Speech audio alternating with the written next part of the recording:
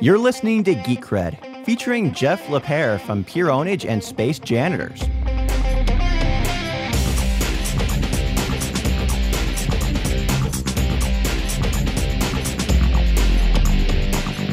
Hello, Internet. I'm Steve Rickyberg, and welcome to Geek Cred, the podcast that delivers in-depth, behind-the-scenes interviews about everything geek. On this episode, I am pleased to introduce Jeff Lapierre. Welcome to Geek Cred. Thank you. So, Jeff, tell me a little bit about yourself and about your background. What is the origin story of Jeff Lapierre? Oh, that's going way back. You want to go back to the 70s? I don't know that far. I guess I started making web content, I guess you'd call it, back in 2004. Started with a show called Pure Ownage. And it was a hobby. We started making videos online. We played a lot of video games and started making a show about video games and about sort of our take on gamer culture and what people are like online. And starring Jared Kale as Jeremy, who is the owner, a very talented game player who pretty much lives his life online. And, we did that for a number of years. The show grew into a full-time job.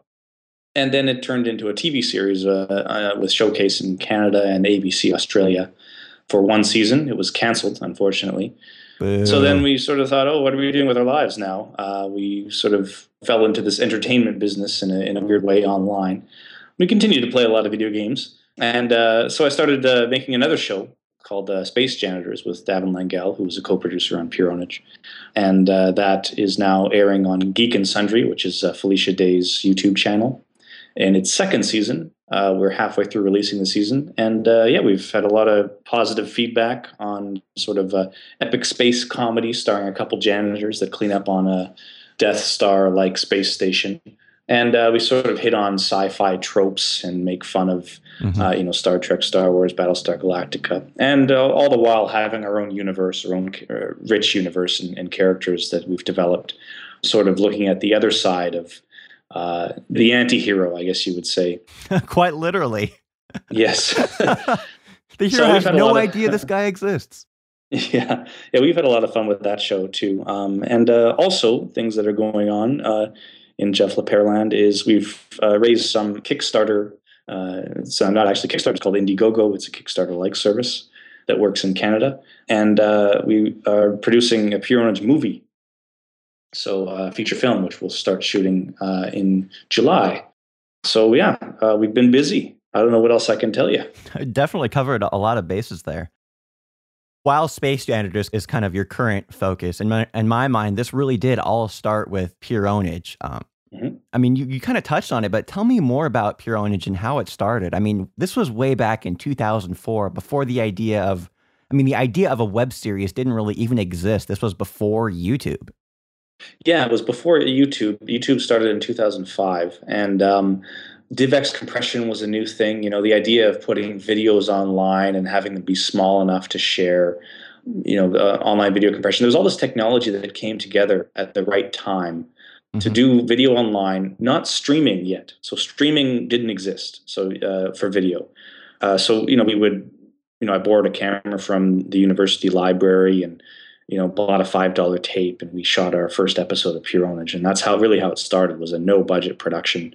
A lot of people are doing this now, are doing the no to low-budget type stuff, putting videos online. But it was something that, circumventing a traditional broadcaster was something that was brand new, and nobody had done it. Well, very few people had done it there. There was Homestar Runner, Red versus Blue. There's a few other online shows. I was thinking about it, like what else would be labeled as a web series that existed back then. That was really all I could come up with, Red versus Blue and Homestar Runner, and that was really kind of it. It's true. So, we looked at them and we kind of looked at what they were doing and didn't really think that we would ever be doing anything like that. We just were making videos for fun. But it ended up turning into a big thing, because it was a big problem. How do you get the episodes out there? The bandwidth was expensive. You couldn't just put it on a server and then you get a big bill for $5,000 for all the bandwidth you're using from your internet service provider or hosting provider. So, we had people that worked at data centers that were fans and that would put it on, some big fast connection, and we'd be able to, download or we were able to release the videos to 60,000 people, and then the next episode was 200,000. Then it got up to 800,000 downloads on our videos. So it grew episode to episode, And at some point, we're like, hey, this could be our full-time thing, because people started asking us about the T-shirts in the show. And so we ended up selling T-shirts to support the show, and fans would buy our T-shirts, come to our screenings. We did a live screening. Episode 9 was our first live screening back in 2006, I believe. And, 800 people showed up to the Bloor Cinema in Toronto. We were all just blown away. We couldn't sell the tickets fast enough because we had no logistics. And, the stars came out on stage and everyone was like, oh my God, it's them. And we're like, oh my God, it's you. You're not just a number. Yeah. You're not just a number of downloads on a report on some, you're actually human beings that have made your own Pure Ownage flags and have all your shirts that you bought from our online store, and they're, celebrating the Ownage and all that. So it was a really great experience to kind of grow this show from the ground up. And yeah, that's how Pure Ownage happened. Like I said, this was before YouTube. So we used BitTorrent, for example, was another technology that came together that allowed us to reach the hundreds of thousands of people that would download our show day one. And so it would be me in my dorm room, seeding a file, one person seeding, and to see it grow from there, everyone downloading, counting up the percentages on their download, and everyone watching it in IRC and talking about the show as they were watching it through for the first time, commenting on it, quoting it, and so you'd see this big event whenever there was a new episode released that was really interesting. Now it's like, yawn, a new YouTube video, I'll check it out later, like whatever. I think I'm subbed to their channel, I don't know. Oh look, Facebook, Twitter, there's lots of stuff to do online that we're competing with these days that wasn't around back in the day. But yeah, it was a big special event that it felt special, and that not many people were doing this, and that not many people had taken all the technological elements together and to make it happen. But nowadays it's you could just pick up your phone, press 2 buttons, and then press 2 more buttons, and there's a video on YouTube. And so it was a romantic time, I guess I'd say, having the lack of technology to properly stream video. And just kind of the term viral gets thrown around so much. It's become kind of this bastardized marketing term, but the growth that Pure Ownage experience really was viral. I think there's no other way to put it. Yeah, well, there was, we'd never spent a cent on advertising. So it was entirely organic sharing and viral growth. And people used to come to our website and check for news, or check, we'd have on a release, we'd have, over 100,000 people come to our website. And people don't do that anymore. If you have a web series, or if you have a series of videos that are going viral or going popular, people don't go to the website. They go to the YouTube video. They go to the Facebook video or whatever. Or they don't actually... Nobody checks a website religiously anymore. You subscribe to it and you wait for it to come to you, or you like it on Facebook. There's more of a focus on waiting for content to grab you and pull you into viewing it than there is on, it's my responsibility to go and see if there's this new video that I really like, Right. So it was a different time in that sense too, that lots of people would be waiting for the new Pure Ownage episode and checking up on its existence and all that. Now, your character in Pure Ownage, Kyle, was a film student, but you didn't actually go to film school. You were actually going to school for physics? Yeah, so I didn't go to film school, but I was doing a doctorate in physics at the time when we started the show. So, a lot of people say, oh, that's totally opposite. Wow, that's really weird. That you would be studying, science and then doing film, and total opposites, people often say. But really, the technical aspects of filmmaking and digital photography, lenses and optics was what I was doing. I understood the tools, but of course it doesn't mean that you understand the art. But I watched a lot of movies when I was going to school, and my number one hobby was filmmaking and music production. I had a recording studio in my dorm room, a couple nice preamps, compressors, and some mics, and a bunch of keyboard instruments. And I'd always look up for friends that, oh, you play saxophone? Come on, let's do some recording. So I'd always be doing this stuff as a hobby and making skit videos with my friends and that kind of thing. But it really helped having the technical know-how to do digital filmmaking on your home PC, because that was it's easier nowadays. Of course, anyone can get into it, but the software was rudimentary back then, right? And so were the tools, the compression tools that we would have. You'd have to have 4 different pieces of software to be able to in your workflow. Where now it's Windows Movie Maker or iMovie is all in one. One-click export and upload and all that. But anyway, it was.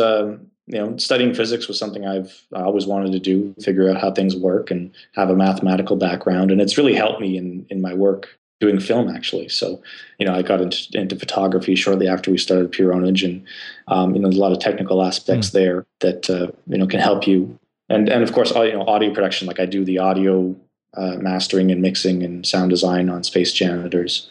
So that experience with that has helped quite a bit as well. Yeah, I'm an audio guy, so I can definitely identify with that. Oh, nice. So how did you meet and come to collaborate with Davin Langell? It seems like you guys have worked together closely for some time, from Pure Ownage to now with Space Janitors.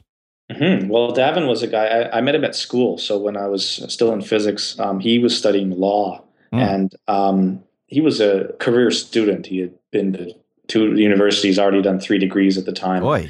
And he always he would always do fun filmmaking stuff with his university buddies. And, so he was another like sort of student / filmmaker at the time that didn't study film. So he had made 6 ninja movies at the time, Yellow Ninja, they're called. And so he was sort of this epic comedy action type movie that he would write and direct and star in. So he was interested in that kind of stuff. So I said, hey, we should talk about what we're doing here. And I think the first thing he did working with us was he directed a fight scene, the keyboard fight scene from episode 4 of Pure Ownage. We're like, hey, you do a lot of action fight stuff, so why don't you take over directing for this scene? So yeah, that was the first thing he did in collaboration with us. And after that, we've sort of started a company together, and we've been trying to get web production in developing the industry of web series production and web projects that we've been working on these past couple of years. So he's kind of in the Toronto web scene as well. So for Space Janitors, you kind of touched on it, but for those that haven't seen it, what is it and what is it all about? What's the show in a nutshell? What's your pitch? Okay, well, it depends on what level you're talking about. So quickest way to describe it is it's 2 guys that clean up on the Death Star. And one guy wants to be somebody special, thinks he could be running the place.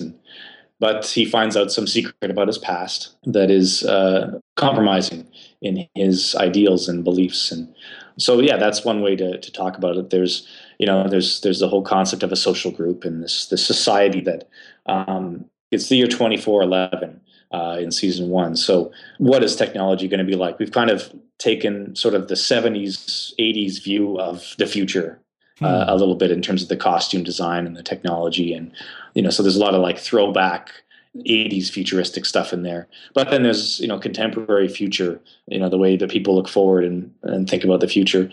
The idea that Facebook can tell you who you're probably going to be friends with. It's like, oh, do you probably know this person based on what? No, based on all of the clicks that you've ever done, based on every message that you've ever written and all the keywords, and you might have mentioned this person, and they mine so much data and know so much about you. I just envision this future where a computer can tell you who you're going to be friends with. I hadn't connected that idea to Facebook, but when you mention it that way, it makes so much sense. It's really fascinating. Oh yeah. Well, imagine, you can imagine a future where everyone wears Google Glass and everything's recorded and data mined and your whole life.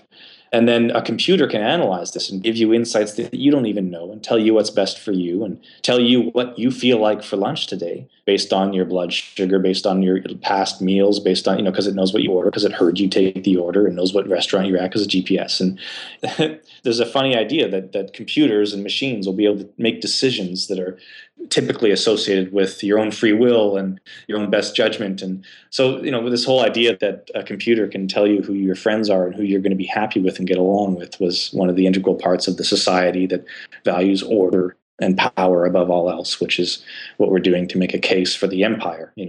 I wanted the Empire and Space Janitors to be not just, hey, we're bad and, we're bad. We're the bad guys. No. We just have a different set of values that is a different society, and I want to make a case for that. I want to show how the propaganda works in their society. I want to show, and it's very subtle. So that's the second level of explanation of Space Janitors is a portrait of political and other forms of zealotry.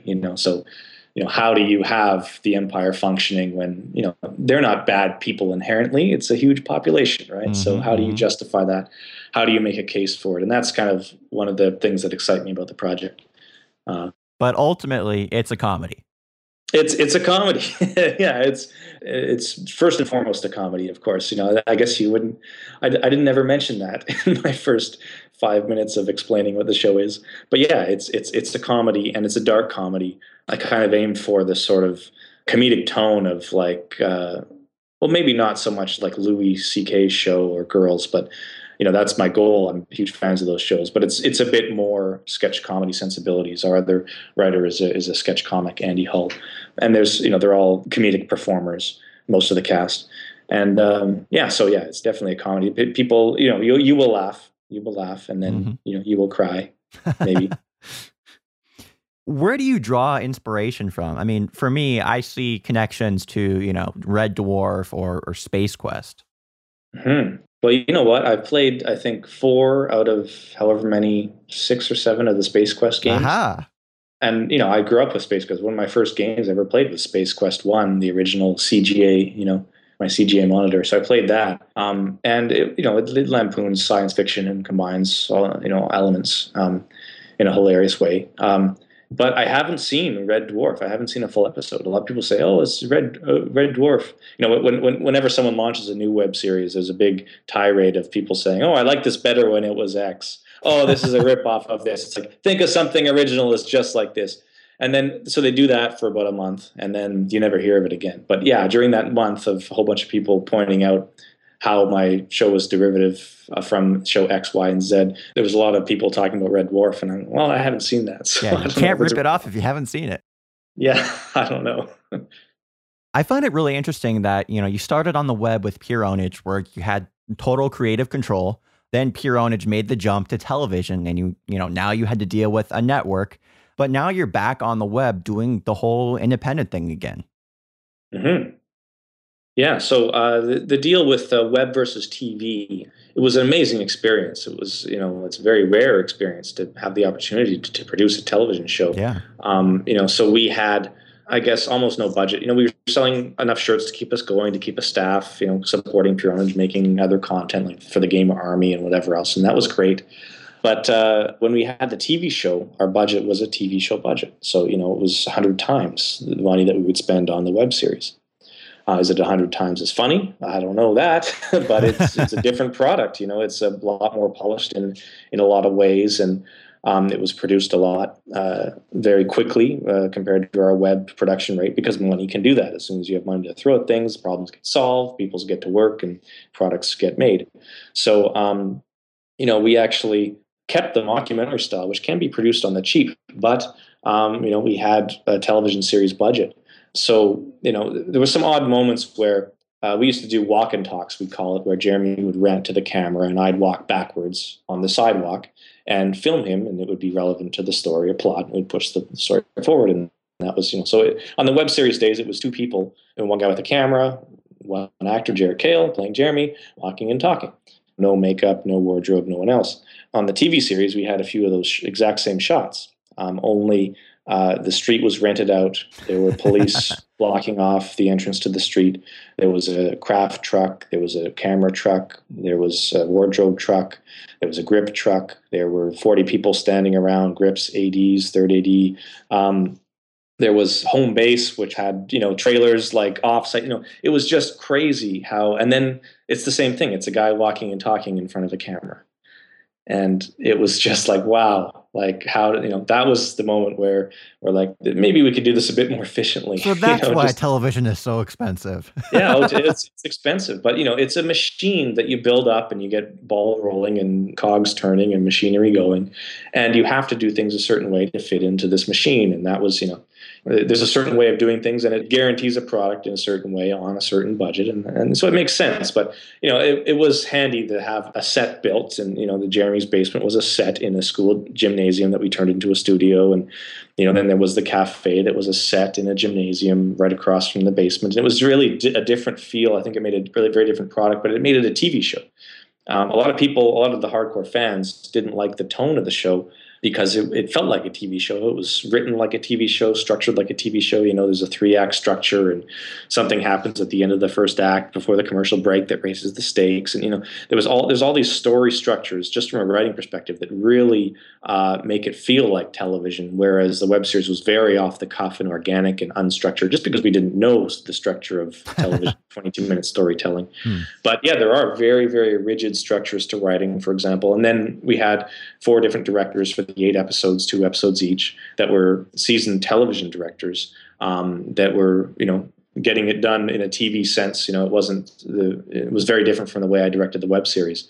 But that was what we were doing. We were making a television show. We weren't extending the Pure Ownage web series. So it was a vastly different experience. And then, of course, 80% of the paperwork and 80% of the efforts, in terms of stuff on paper and getting things done was non-creative. So there's the whole financing aspects, there's the production aspects, there's all the 40 people have to have deal memos and contracts and all this behind the scenes work that was just you have an army that you raise up in a few days that start getting it done. And it's whereas on Pure Ownage, the web series, 98% of the paperwork is creative. It's writing the scripts, getting the ideas, getting them on camera, and all that kind of stuff. So it was really interesting to see that machine happen and to see how traditional television is done. With Space Janitors, it's not a mockumentary web series. So we produce it more like a television show. We have a studio, we have camera people, we use a slate, we use continuity people because of the nature of the project. It has to be done more like a TV show. So we actually have a larger crew of 15 to 20 people on set at any time. And we are a union production, so that adds a lot of paperwork too for the Actors Union. And we couldn't produce Space Janitors had we not had the experience of a Pure Ownage television show. In some ways, it's almost like the Pure Ownage TV show was kind of your film school. Exactly. Yeah, it was. I guess you'd say the web series was sort of fiddling around with the tools of storytelling, video storytelling, and we did pretty well. But then, of course, there's a lot more aspects in the traditional business that I learned going to sort of film school, producing the television series. So yeah, it was very educational, and it's also the kind of education that you can't get in film school. I'd say it was probably more valuable than film school, right? Because we hire interns that have come from film programs and from Ryerson and from University of Toronto, and it's their first time on a real set, and they're learning like crazy. So on the whole film school note too, when we were in negotiations for a number of years to get the TV show done, and it wasn't until we hired some executive producers to really push the project through and get us a green light on the television show. But I was in a meeting one day with the brass at Showcase Television, and our executive producer said to me, "Oh yeah, so yeah, we were just chatting." She said, "Yeah, Jeff, you went to film school, right?" And I said, "No, I didn't go to film school. I went to physics school for 9 years." And they were like, "Oh, really? Oh," and it was at that moment, we had the green light on the television show, and I realized they hired me to produce this show and our team to produce this show without ever looking at my resume or caring about whether I went to film school or not. It was all how I presented myself in person and what others said about me who had worked with me. And it's such a driven by how you present yourself, basically, that nobody actually looked at my resume on paper or cared about my previous work. Now, mind you, part of the reason why they didn't care is because they assumed I had no experience, and that's why they hired seasoned directors. I was never, my hat was never in the ring to direct the television series because I had zero experience directing actual television. So it was far too much of a risk, straight up risk for that. But yeah, so it was really interesting that.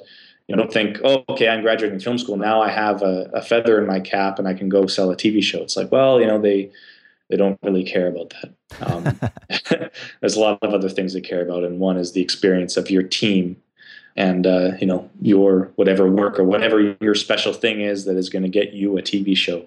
And it's got to be pretty darn special. So many web series, at least that I've seen, are set, modern day where they can get real world locations. So what unique challenges does producing a space series pose?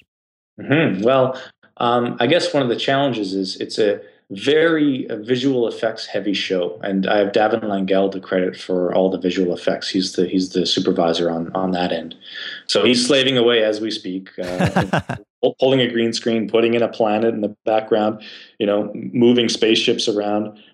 Extending hallways, making people walk around in a cafeteria in the background from a bunch of stock footage he shot. He's doing all of this because we have to make this seem like a vast 10,000 person space station, right? But we have no money to hire extras. 10,000 extras. Right? It's like that would blow our budget right away. So on a tiny, tiny budget, there's some episodes that feel like it's a big space station, a lot of things happening. And then you see 5 actors' names in the credits. There's literally only 5 people on camera the whole episode. But so it's a challenge. You have to use establishing shots or use people in the background or use, sound design of a busy cafeteria and try to make it feel big. I think if it were a TV show budget, we would have, we would be able to nail that and make it feel like a really big station and have sort of larger scope on the whole thing. But I think we've done a pretty good job on the web series of getting this sort of, idea that there's a big space station populated by a lot of people. But yeah, I think, we only have a few sets. Like we write around maybe 3 or 4 locations and try to keep it, Mike and Darby's quarters, the cafeteria, the hallway. And we try to vary those up and make them seem different with computer graphics and put different things in the background. And so, getting that scope up on a low budget is really difficult. But thanks to, homebrew visual effects with that After Effects on a PC, it's all possible nowadays, which is amazing. We're doing ILM type stuff from the 70s, with our home computers, which is incredible. Yeah, it really is. And yeah, other than that, I guess you got to be quick. We have 9 days to shoot the whole season, and you got to keep moving. And it's not like we have the budget. It's a very low budget show, and it's not like we have the budget to go overtime or make mistakes. Because then, guess what? You have to find $20,000 somewhere if it was a mistake, right? Now, that actually kind of brings me to another question. As we're recording this, you are in the midst of a fundraising campaign for season 3 on Indiegogo. Come on, let's make this happen, people. But where does all the money go? I mean, producing for the web is less expensive than television, but a series like this still isn't cheap. Mm-hmm. Yeah. And in fact, the money goes to wardrobe people, to sound recorders, to makeup people, and the actors, of course, who are all working below their rates. We have grips that usually work on bigger shows that are, used to being paid more. But hey, we have a fun set. It's a fun show. People like it. They like, working, getting to know people. So they all, everybody working on this show is working below their regular rates in the off season. We shoot in the off season when it's not busy for them. So we're very thankful for that. Nobody's getting rich off of this. Everybody's just, it's barely sustainable. It's like, okay, we can keep eating and paying our rent and whatever else expenses, and we can make the show, and that's great. That is an amazing opportunity to make art for a living, right? It's definitely not something that everybody has.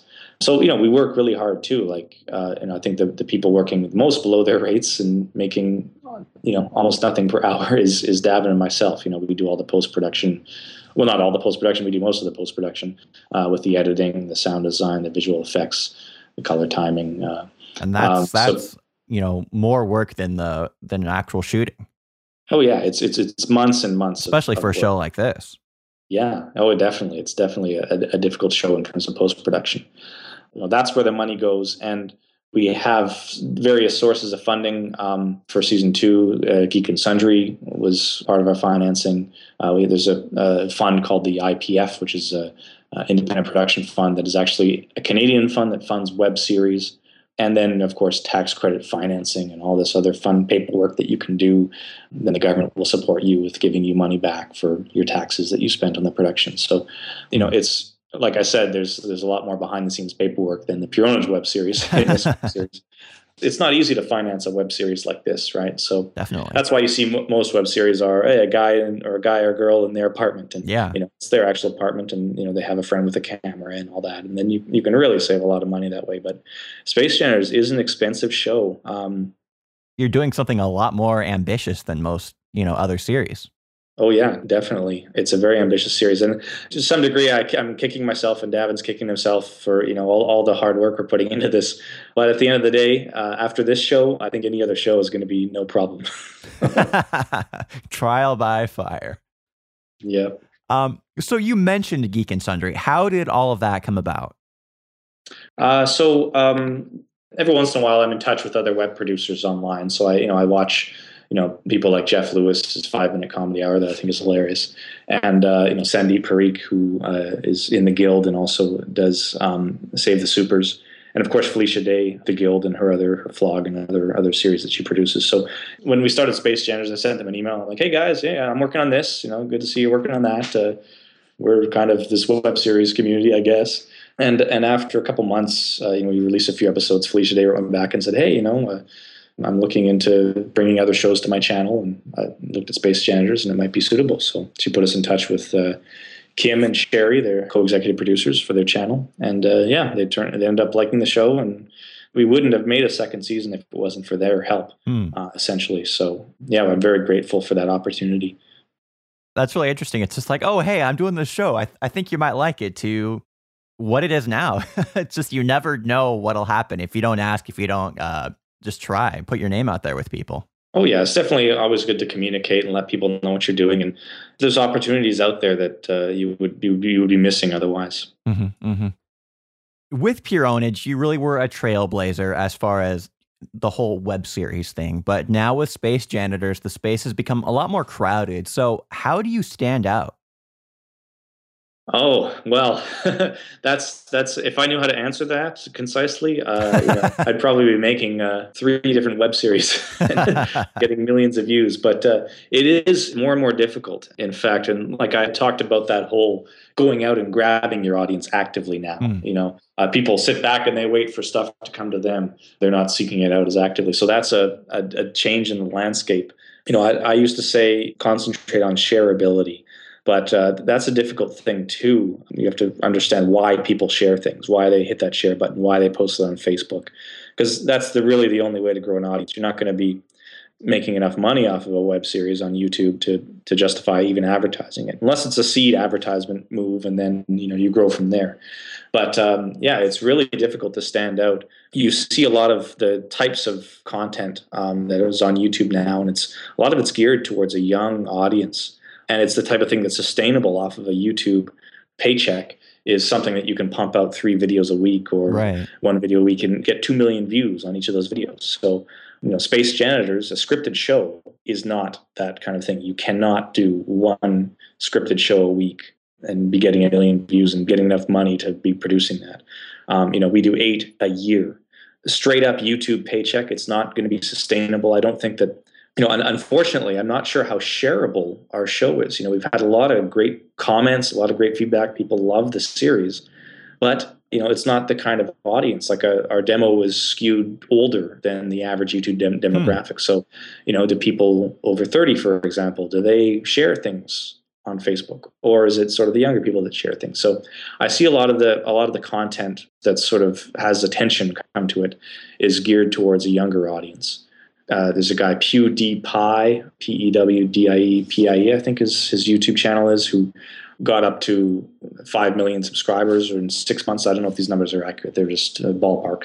But it's an example of the kind of content that I think is shareable by a young audience. I think we'll see a lot more of that. Freddie W was a trailblazer as far as a YouTuber. He's sort of the go-to example for, this is how you do YouTube. But then now the market's sort of saturated with people doing video game humor with visual effects and skits and all that kind of stuff, especially a lot of people are at Freddie W's level of quality, which is insanely high. It's hard to say, what are you going to go out and do on the internet and get attention? Well, the one thing everyone has in common is it's their passion, right? It's something they're passionate about. So, which is, the basic advice that an artist gives another artist, right? So not much has changed in that respect. But I think that is the degree to which I am able to answer the question at this point. I do admit I find it a little interesting that it hasn't been promoted as, from the people that brought you Pure Ownage, but it kind of stands on its own. I mean, for me, when I first watched it, I had no idea of the connection until created by Jeff Lapierre and Davin Langell. It's like, wait, what? That's Pure Ownage. Yeah, it's true. We haven't sort of invoked the Pure Ownage audience. We found that Pure Ownage fans, the hardcore fans, they want Pure Ownage, the classic Pure Ownage that they grew up with or whatever. And I didn't really think it would be a thing that would be a natural transition for a lot of people to like this Space Janitors content because they like Pure Ownage content. They're very different shows, but it just represents a different passion of mine, I guess, and Davin's, is that, we made this Space Janitors show independently, not with any kind of idea of migrating an audience from one show to another, right? And so we haven't really promoted it in that sense of the follow up to Pure Ownage or anything like that, because I think mostly that would it might backfire and be a lot of disappointment, or maybe it might work. I don't know. There's a lot of Pure Ownage fans that talk about Space Janitors too that like the show and all that. But we'll see what happens when we go back to Pure Ownage the movie, which is the next project I'm on after this. So we're going back to the roots for that one. How has the creative process and the production process differed for Space Janitor Season 2 from Season 1? It was fairly similar. Season 1 we shot on two cameras, two 5D Mark IIs.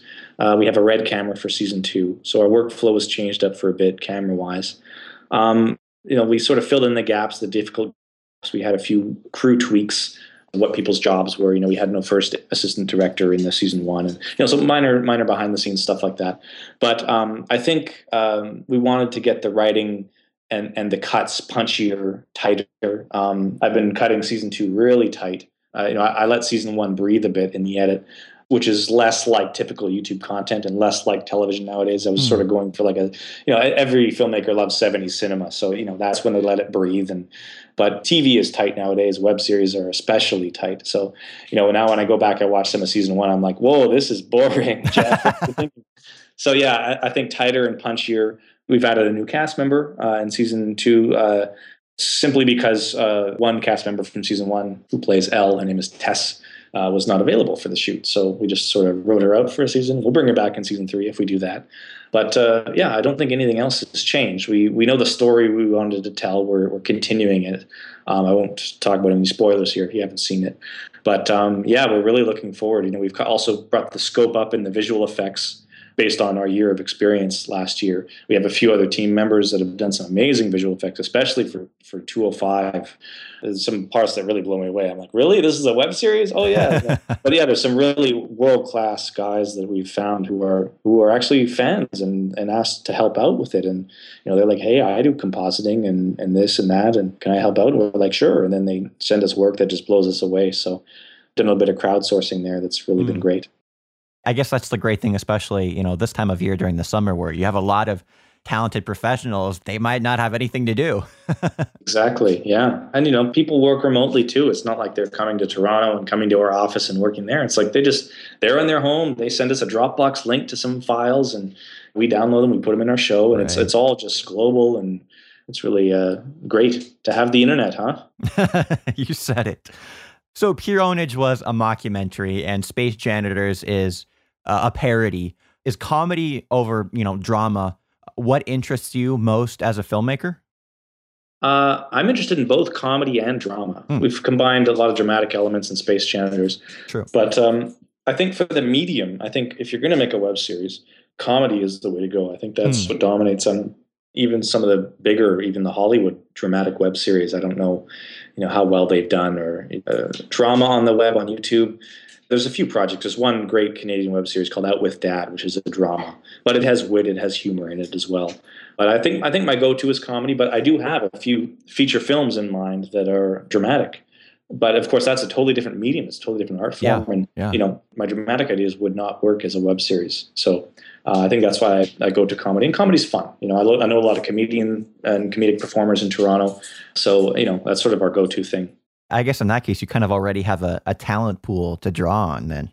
Oh, definitely. Yeah, there's a lot of funny people in Toronto that perform at the clubs and, we know them well. And there's a great comedy community here that is really, I think, underused on an international scale. I'm glad there's a lot of web series popping up in Toronto because, there's world-class performers that are, doing commercials and that are just in this, they get a speaking role in this dramatic series here and there. And I think it's great. Like Space Janitors allows us to get some performances out to the world, like Chris Gibbs and, of course, all of our leads, Ebony Rosen. And there's a lot of people that spend a lot of their time, busting their ass in the comedy clubs in Toronto.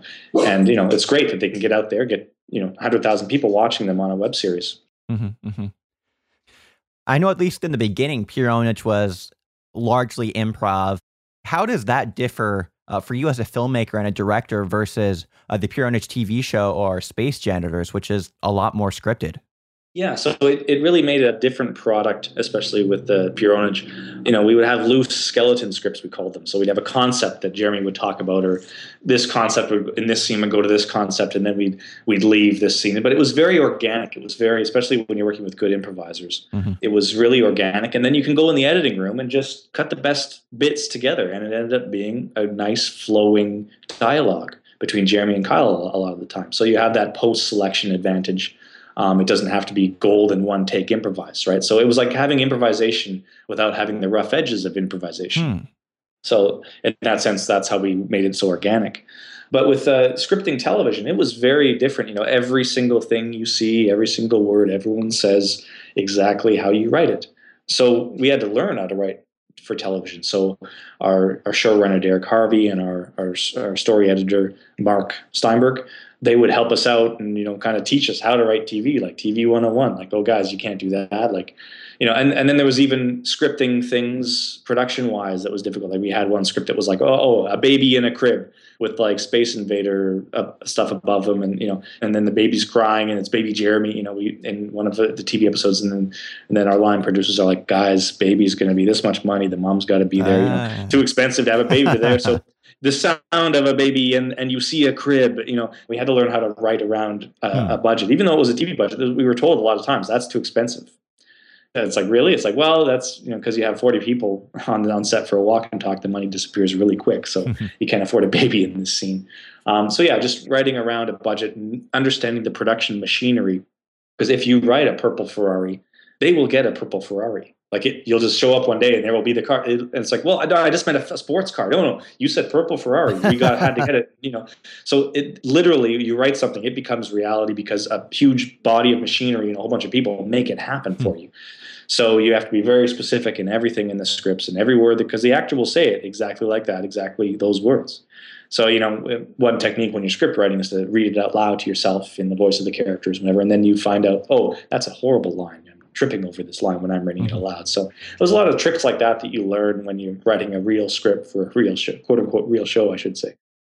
So as someone who's been on both sides of it between web and TV, do you have any advice for someone who has an idea and they want to go out and produce a web series today? Oh, yeah. Well, the advice is always you just have to go do it. Think about what you have access to. Think about what makes it special. If you know somebody that has a restaurant or a convenience store in Kevin Smith's case, right? It's like, oh, you can do it, shoot at night. And then so you make up this idea that, okay, the windows are broken or whatever. So he can't open that shutter, right? That was because he's shooting at night and he can't show that it's night outside, right? So, find a workaround, get it done, just get that camera, get the cast together, get the script. You've got to get down and start writing the script and finish it. A lot of people are talking about making a web series. They talk about this. They're like, oh man, I'm going to do this. And then, they send out emails talking about people, how they're going to do it. And they never actually do it. Yeah. Yeah. It's like, where's the script? Get the script. There's nothing holding you back from the script except for the time input or your creative juices, get them flowing. You have notepad.exe, right? Go. Right. That's all you need. So yeah, there's that aspect of just go out and do it. And then, guess what? If it's your first web series, it's probably not going to be the best thing you're going to ever make. You're going to learn so much doing it, and then make another one, then make another one. And you'll find yourself, wow, after a year, you'll be looking back. Okay, that was some noob stuff I was doing. I didn't know about, how to properly adjust exposure for the camera. I didn't know, how to light properly. I didn't know how to do an audio mix. So yeah, there's a lot of things you'll learn if you just go out and start doing it. And I guess getting back to what you're saying about Kevin Smith, I guess some of those restrictions and limitations really inspire creativity that you wouldn't normally get. Oh, it's true. Yeah. You find ways to work around, and then it ends up adding a certain spice to the project. There's in one of our season 2 of the web series Pure Ownage, we were going to go shoot at this sushi restaurant, and then it was closed because it had burned down. So, okay, well, we just write that in the script. Okay, so Jeremy wants to go, and it's just burned down. And it adds to his day of horrors, his bad day he's having. It added a certain spice. It was like there was a big sign out saying, our restaurant burned down, sorry, we're closed.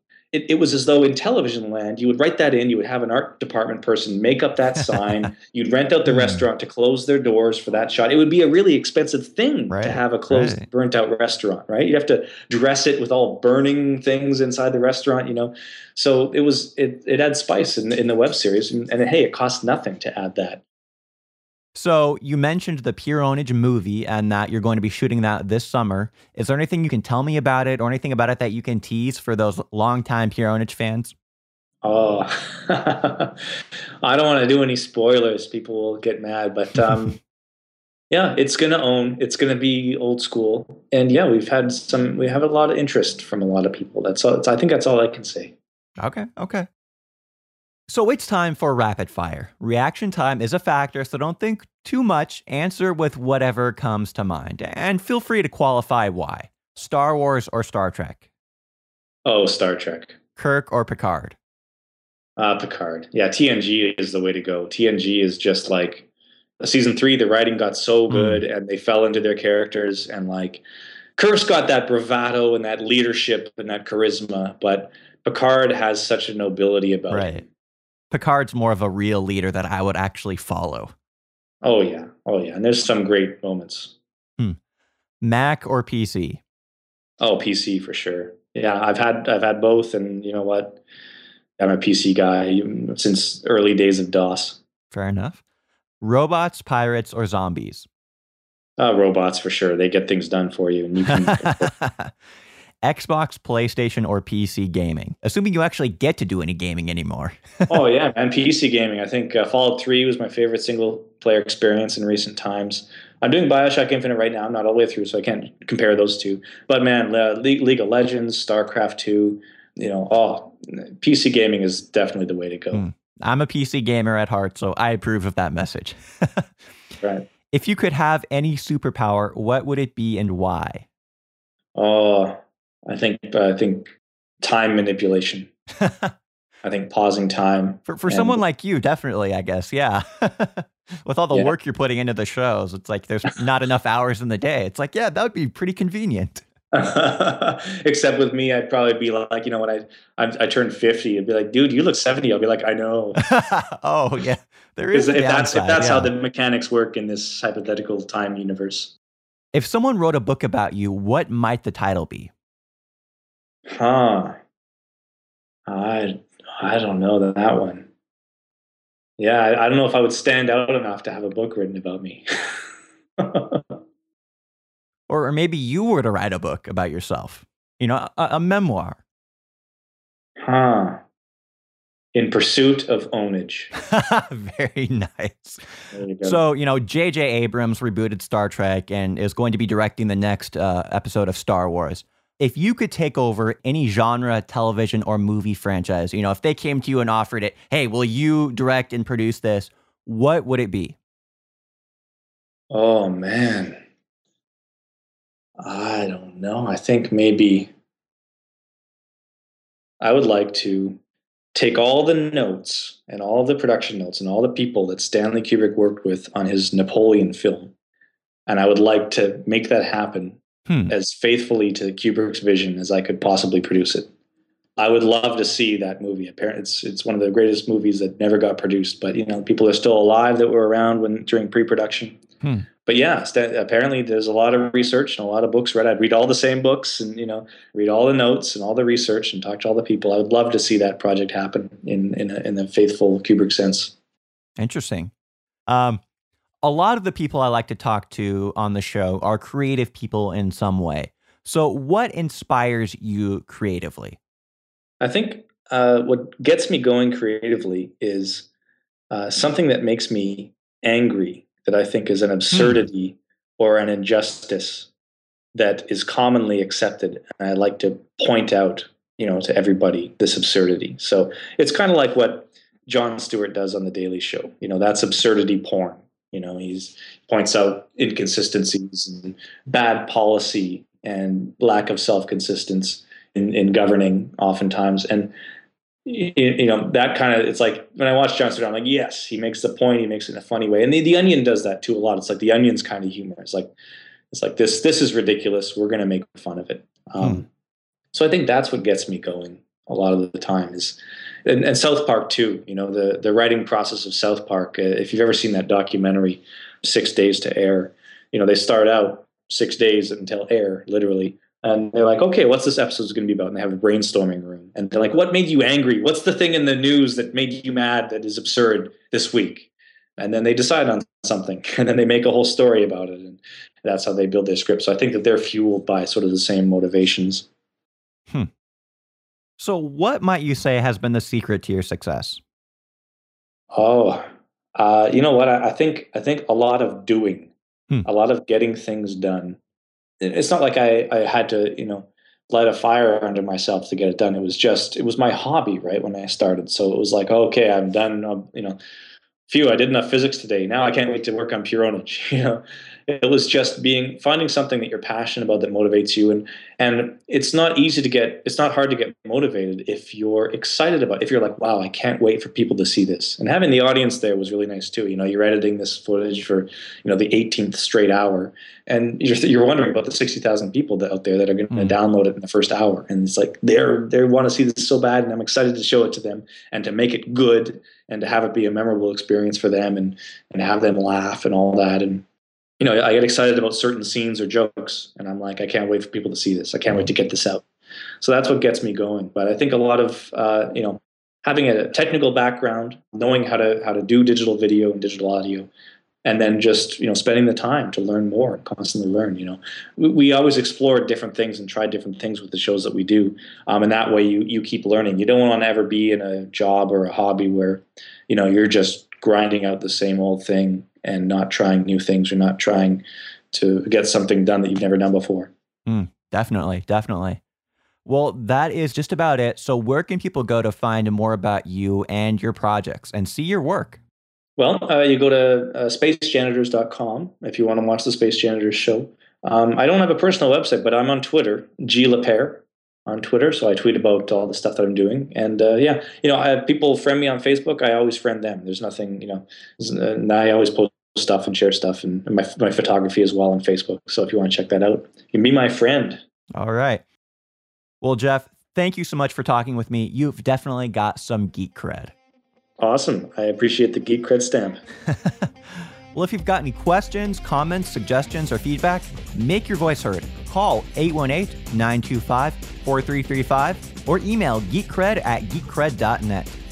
You can also like Geek Cred on Facebook or follow @GeekCred or me @Steve Riekeberg on Twitter. And the show notes and much more information are over at geekcred.net. For Jeff Lapierre, I've been Steve Riekeberg, and that's going to do it for me. So until next time, geek on.